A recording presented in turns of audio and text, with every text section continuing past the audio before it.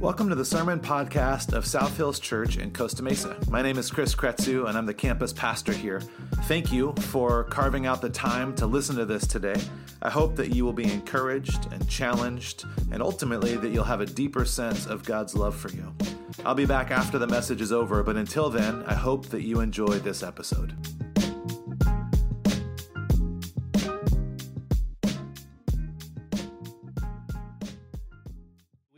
My name is Chris Kretzu. I'm the campus pastor here. I also was not here last week, and so Happy New Year to you again. Hopefully you guys had great holidays and time with family, friends, maybe a little bit of downtime. And it's weird that it's January 8th. It feels like, January's basically already half over now, so that's cool.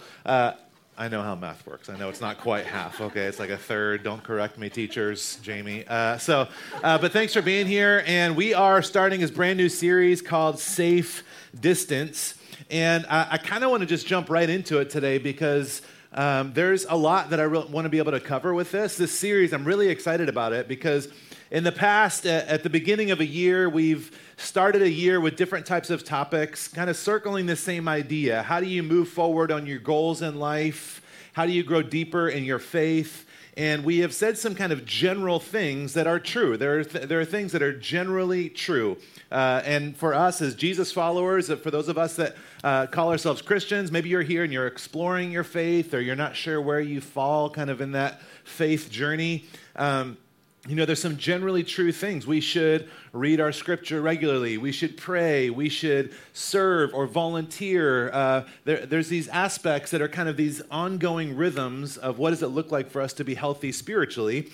And generally true things are helpful, but specifically true things can be more helpful. And so in this series, one of the things that I'm excited about is we're going to be talking about how each of us are really wired in pretty unique ways. We're different. We come from different homes and backgrounds and cultures. And we're going to talk about some things that really will help us not only have a way to build healthier relationships with the people in our lives, loved ones, friends, family members, whatever it might be, but also to build healthier relationship with God, with our Heavenly Father. I'm excited for this series. And I want to say that I think that there's a potential for it to feel a little bit heavy as we start today. So I just want to say this out loud because sometimes I get like halfway into it and I'm like, oh man, everybody's sad. And I think maybe you're like, oh man, I'm sad. And so we're gonna go down a little bit, but we're coming back up. Okay? Are we okay with that? Is everybody okay? We're gonna do it. And there's gonna be just like a hum in the speaker the whole time too. Just kidding. Do you guys hear that? Okay, great. I just wanted to make sure it wasn't just me. So, awesome.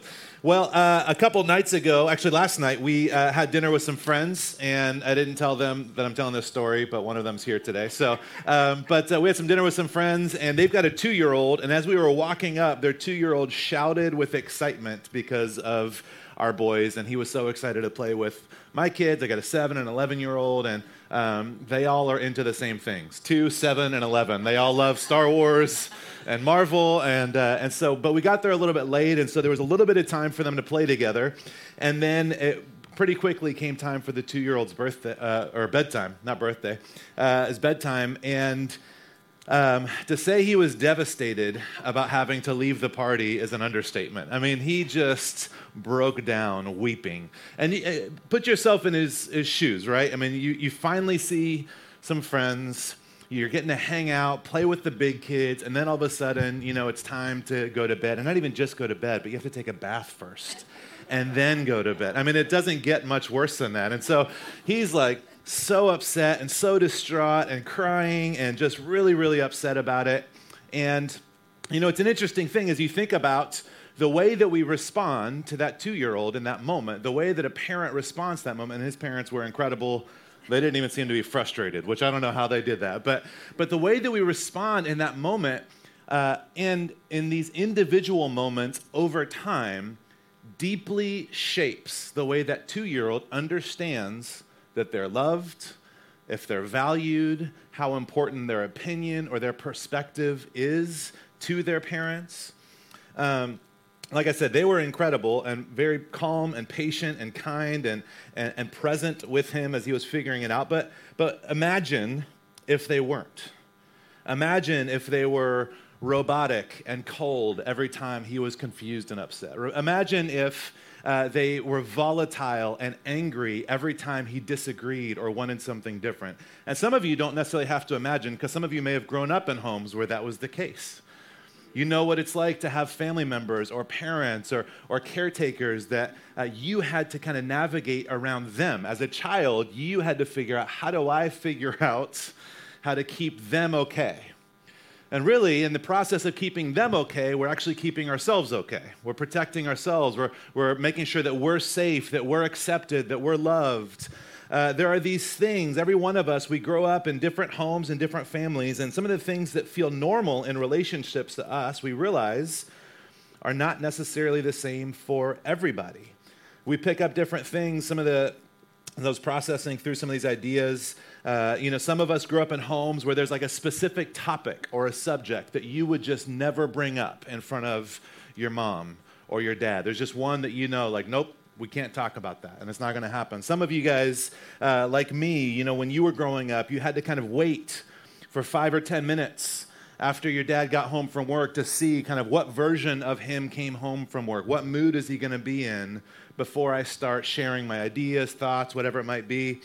Some of you grew up in homes where you were allowed to have needs, but you could never have more needs than another family member. You always had to kind of just fit somewhere in the middle, and you couldn't really rock the boat or make waves. We all grew up in homes that are very different, and in contexts and relationships that are very different. I remember when Ez and I started dating, and then we got engaged. One night I was invited to something that her family called a family meeting, which I thought was like, okay, this will be fun. It's not fun. A family meeting is where, 8 angry Mexicans sit in a room together, and they talk about all of the things that they have done that have upset each other over the last 3 months. And it was terrifying to me, not because they were like that angry, but because my family never talked about anything. We never talked, it was just stuff it and move on. And so it was this bizarre, wildly uncomfortable experience for me, because in my mind, why would anybody subject themselves to this? There's a better way. Don't talk about it. Just pretend like you like each other and move on. But there's just these total different perspectives and ways that you show up. In each one of our families, we have these ways. The people that raised us, they have influenced the way that we respond. The people that we live with, those youngest years, those beginning years, they shape so much about us. In Proverbs 22, there's a scripture we may be really familiar with that says, "Start children off on the way they should go, and even when they are old, they will not turn from it." Now, this is a scripture that a lot of times we use as an encouragement to parents to build healthy values and faith and principles into their kids, in the belief that as they get older, they will continue on that same path because it's part of their foundation. And that's true, but the inverse is also true. However we start off our kids is really going to stick with them forever, for years. We build a foundation, we build a context, we build a way to relate with each other, to navigate relationships, to feel loved, or to make sure you're safe. We kind of create that space, intentionally or not, and our kids, us, other people around us, we all grow up in this type of mindset, and it's difficult to get out of that. It's not just true in positive things, it's just kind of true in general. All of our parents started us on a path, our caregivers, the people that we spent the most time with as we were young children. And most of us are still on that path. And they may not have done it intentionally, but our upbringing aims all of our relational reactions. Our upbringing, those first core relationships, they shape all of our current relationships and the way we react. Is anybody sad yet? Okay. So some of us, we fall into a pattern as adults that is called a corresponding pattern with our parents, which is you're the same. You just do things the way that they did. And then some of you fall into contrasting patterns with your parents, which is there's no way I am ever going to be that way. I will do everything possible to avoid becoming that kind of person or reacting in that way or being in that type of relationship. And generally, people fall into these two kind of categories, corresponding or contrasting patterns with our parents. And I think that while we imagine the way that we interact with people is the same as everybody, what we realize is that that's not true.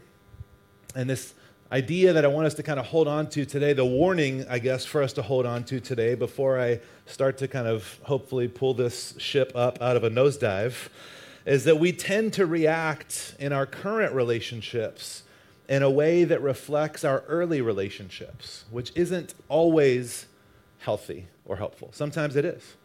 Some of you had phenomenal homes that you grew up in. You had loving families. You had really healthy models. Some of you had some healthy models and some unhealthy models. Some of you had only unhealthy. Some of you had no models. I get that. And we're all across the board here, and every one of us is a little bit different. But the reality is that in our current relationships, especially if we're not thinking about it or intentional, we tend to react in a way that reflects those relationships that we grew up in. I think we've all probably been in that experience where you start to feel tension with a spouse or a partner or a close friend or family member. Maybe not a family member because you'd probably be similar in that way, but maybe a confusing text or something. Somebody doesn't notice something in a calendar. It's a theoretical. And a rift starts to open up between you two, and you respond as you would normally respond, the way that you're wired to respond, and you both use the tools that you've acquired to try and resolve that tension, to fix the challenge, to resolve the conflict. I think I've told this story before. I'll share it very briefly. When Ez and I, one of the first major fights that we had after we got married, we lived in a one-bedroom. It was actually a studio apartment. It was 470 square feet, and the only door was the door to the bathroom. So if you wanted to slam a door, you had to storm into the bathroom and slam it really, really hard. So I don't even remember what the fight was, but I just remember clear as day realizing that we are so different is when we had this huge fight, and she left. She's like, I just need to walk away, and I'm going to be okay. I'm going to go for a walk, and I'll come back, and everything's going to be fine. And I just remember being wildly upset because I wanted to talk about it. It's like, no, let's just work through it. And it was crazy because the more she wanted to just get some space and clear her head, the more upset that I was because of the way that I was shaped and raised. And it was like this terrible storm kind of brewing across our relationship. So not only did we have the original problem, but then we had the problem of the way that we reacted, and we only have those tools to fix it. And so it's just this broken cycle of pain or frustration. There's this thing that psychologists and sociologists have been studying for a long time, and there's a whole field of study around it, and it's called attachment science. And attachment science is the study of how we get and keep connection with others. And this is going to be something we're looking at over these next few weeks. And I think it's going to be a really helpful thing because this is not just if you're a Christian and maybe you find yourself here and you're like, yeah, I believe in Jesus and I trust the scripture and I'm going to do what it says. I'm going to act this certain way. And maybe for some of you, you're a Christian and you're still a little bit skeptical about some things. And maybe some of you are just not even on boat with the whole Christianity thing. And I'm excited because we get to take something that is true, something that has been studied and watched and observed in relationships for years and years, and we get to look at this through the lens of our faith. And I think it's going to be an important journey for each of us to understand how we can get and keep a deep relationship and a deep connection with others. There's 4 basic attachment styles. An attachment style is kind of a set of assumptions. This is kind of like the way that you approach relationships to make them work. There's going to be a lot of information, and I'm saying that in advance. But I just want to make sure we have... I also want to say one other thing. As we talk about this, at the end, on your way out, there's a paper kind of quiz that you can take to figure out what your attachment style is if you don't already know. which you might figure it out just as we talk about it. So we're going to talk about this a little bit, and I want to talk about why it's so important for us to understand this. But the first one is secure, and this is kind of the best place to be. The belief that closeness is the result of people being open, available, considerate, and responsive to one another. You enjoy each other as you are right now. Can you imagine what that would be like? So most of us, unfortunately, we're not, at least not always, in the secure space. Sensitive is the belief that closeness is the result of the right behavior, requiring you to vigilantly monitor others' moods for potential rifts you're responsible to prevent or repair. And just out of transparency, that's me. Can I get an amen? Shut down is the belief that closeness is the result of remaining calm and in control, requiring you to suppress and avoid feelings to keep yourself and others from getting hurt. Shifty is the belief that closeness is the result of you being a better person than you could ever be, requiring you to keep others from discovering and being disgusted by the real you. Now, for people that know a lot more about this than I do, like Gretchen, these are not the official terms. These are just ones we wanted to have them all start with S, so they are also known as secure, anxious, avoidant, and disorganized in that order. Now, we're going to talk about this a little bit more, and like I said, there's this assessment that you're going to take, and we all have components of each of these. None of us is only one of these things, and there's one person that said that, I'm going to get it right, categories are for research, not for real people. And so there's not just a bucket that you are. We are all complex, wonderful, problematic creatures. But these are kind of the four basic attachment styles, four basic ways that people exist in their relationships. And if we know what form of insecurity is keeping us from closeness, we can figure out what tools we need to move towards healthier relationships. Paul in the New Testament said it this way. He said, "Do not conform to the pattern of this world or to the pattern that you were raised with in your home, but be transformed by the renewing of your mind, and then you will be able to test and approve what God's will is, his good, pleasing, and perfect will." We naturally are going to copy the customs, the behaviors, the ways of relationships that we grew up in and around. And so there is an intentional choice of allowing God to renew our mind. And as we do that, we begin to find health. We begin to find relationships. We begin to be able to understand how God wants us to be able to exist. Not just what he wants us to do or how he wants us to act, but to experience the whole life that God truly wants for us.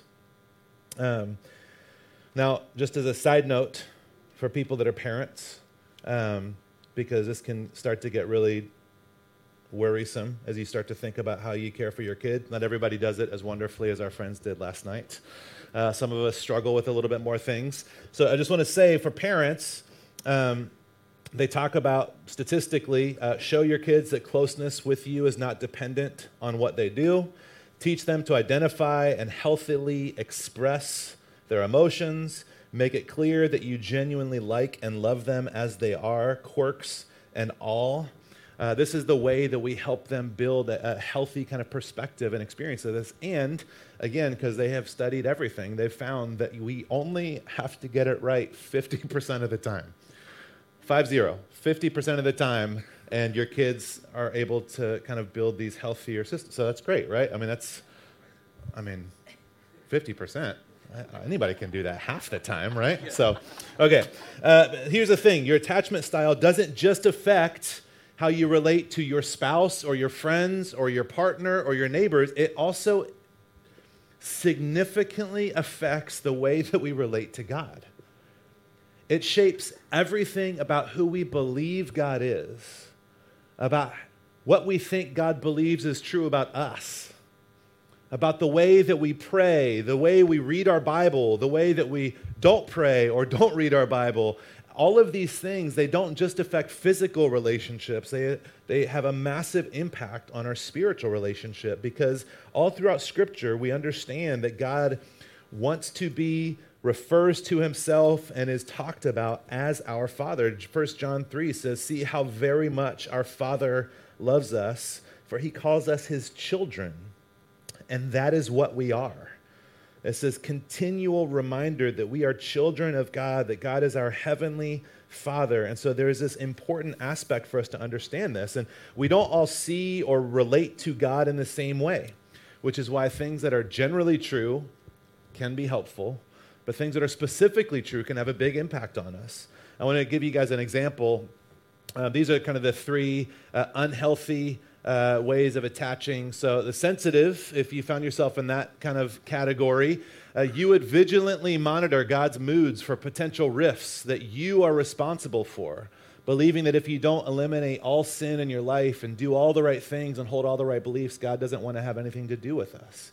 If you're shut down, then you would work to suppress any feelings of fear, pain, sadness, or doubt, because they're clearly evidence that we don't have enough faith. And will obviously God cause God to reprimand us or reject us. If you are in the shifty category, you would repetitively punish yourself to show God that we are just as disgusted with ourselves as he is. There's a sense of shame in who we are. Being close to God is impossible without truly feeling terrible about yourself. These are all ways that these unhealthy attachment styles, they actually begin to affect our spiritual relationship with our Heavenly Father. And as I read those, I don't know if any of those resonate with you guys. I think for some of us, it might resonate more if we haven't already begun kind of keeping God at arm's length or numbing ourselves to the possibilities that these things are true. Secure attachment in relationships is believing that when I need you, you will be available, responsive, and engaged. But even the most spiritual and godly people have moments where they feel insecure in their relationship with God. And our Heavenly Father wants us desperately to know that that is not necessary with him. In Luke chapter 15, Jesus tells a story to make this point exactly. Luke 15, verse 11, it says, Jesus continued, there was a man who had 2 sons. The younger one said to his father, Father, give me my share of the estate. So he divided his property between them. Not long after that, the younger son got together all he had and set off for a distant country. And there he squandered his wealth in wild living. After he had spent everything, there was a severe famine in that whole country, and he began to be in need. So he went and hired himself out to a citizen who sent him to his fields to feed pigs. He longed to fill his stomach with pods that the pigs were eating, but no one gave him anything. When he came to his senses, he said, how many of my father's hired servants have food to spare, and here I am, starving to death? I'll set out and go back to my father and say to him, Father, I've sinned against heaven and against you. I'm no longer worthy to be called your son. Make me like one of your hired servants. So he got up and he went to his father. We don't have time, but this parable that Jesus tells is overflowing with symbolism and meaning that to the first century Jewish people that Jesus was speaking to, it would have been like a shocking story. We don't have time to look at all of these details, but this is a brutal portrait of what Jesus is painting. He goes on and it says, but while he was still a long way off, his father saw him and was filled with compassion for him. He ran to his son, threw his arms around him, and kissed him. The son said to him, Father, I've sinned against heaven and against you. I'm no longer worthy to be called your son. But the father said to his servants, quick, bring the best robe and put it on him. Put a ring on his finger and sandals on his feet. Bring the fattened calf and kill it. Let's have a feast and celebrate. For the son of mine was dead and is alive again. He was lost and is found. So they began to celebrate. Secure attachment in a relationship is believing when I need you, you will be available, responsive, and engaged. And the parable of the prodigal son, you have this person who does everything the wrong way, not even just like accidentally, but chooses to be away, to be in relationship, to exist, to treat his family in every possible wrong way. And the point of this story is that the father is waiting, looking at this road, I would imagine every day for his son to come home. And when he sees him coming home, he doesn't wait for himself to clean up. He doesn't make his son talk about how he is the worst of all people and make sure his son recognizes how terrible he is before he can. There's none of that. He runs to him, hugs him, kisses him, celebrates the connection, the closeness. I think that for a lot of us, when we read this story, we think that it's beautiful, but also maybe unrealistic. That's your insecurity talking. It's not the truth. God is not just a secure parent. God is the secure parent. God is the parent who is there, present, engaged with us. He wants to show us how we can have security, how we can have confidence, not only with himself, but with others. Again, Paul said it this way in Romans chapter 8. He said, "Who shall separate us from the love of Christ? Shall trouble, or hardship, or persecution, or famine, or nakedness, or danger, or sword? I'm convinced that neither death, or life, nor angels, nor demons, nor the present, nor the future, nor any powers, neither height or depth, or anything else in all creation will be able to separate us from the love of God that is in Christ Jesus our Lord." This verse, these verses are just like a billboard letting us know that we are secure, that there is nothing, nowhere, no one, no thing that can separate us, that we are secure. Becoming securely attached to God is how we become securely attached to others. When we have the confidence that our Heavenly Father is not only for us, but with us and in us and welcoming us and watching for us. And just like Mr. Rogers says, "I like you just the way you are." Like our Heavenly Father is inviting us to come just as we are.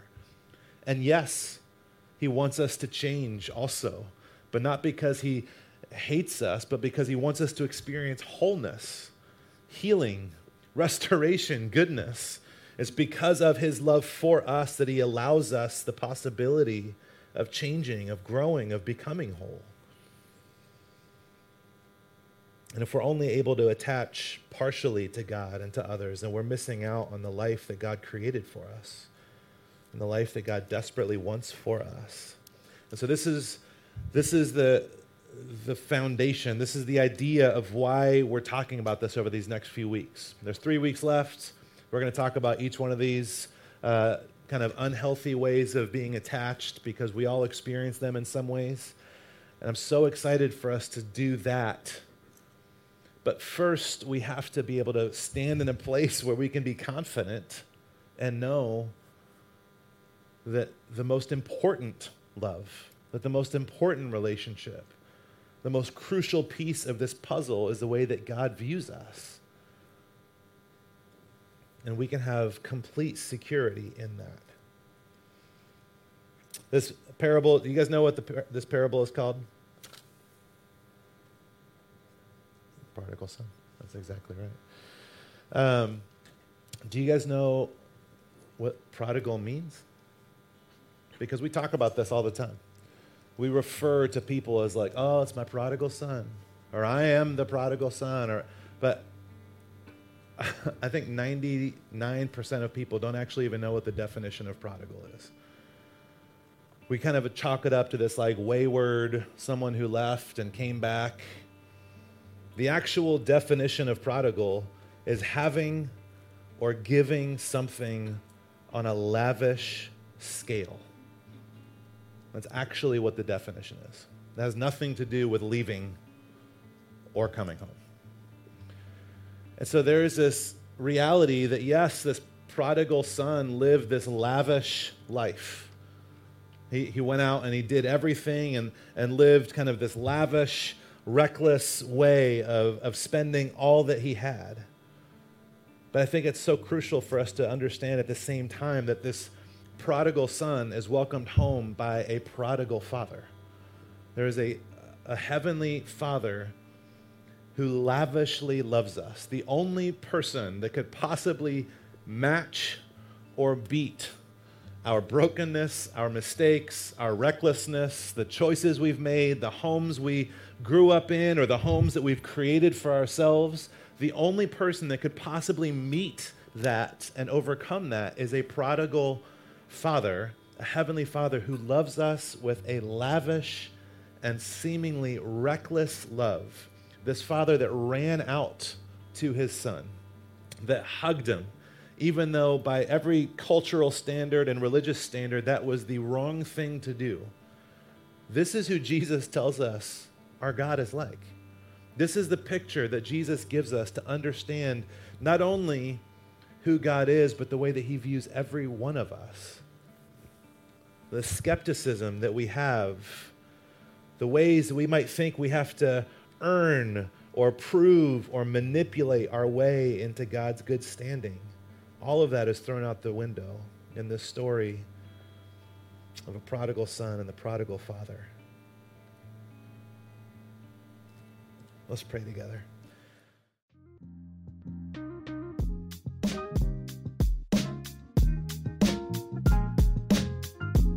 Well, regardless of where you may be at in your faith journey, I believe that everyone has a next step that they can take.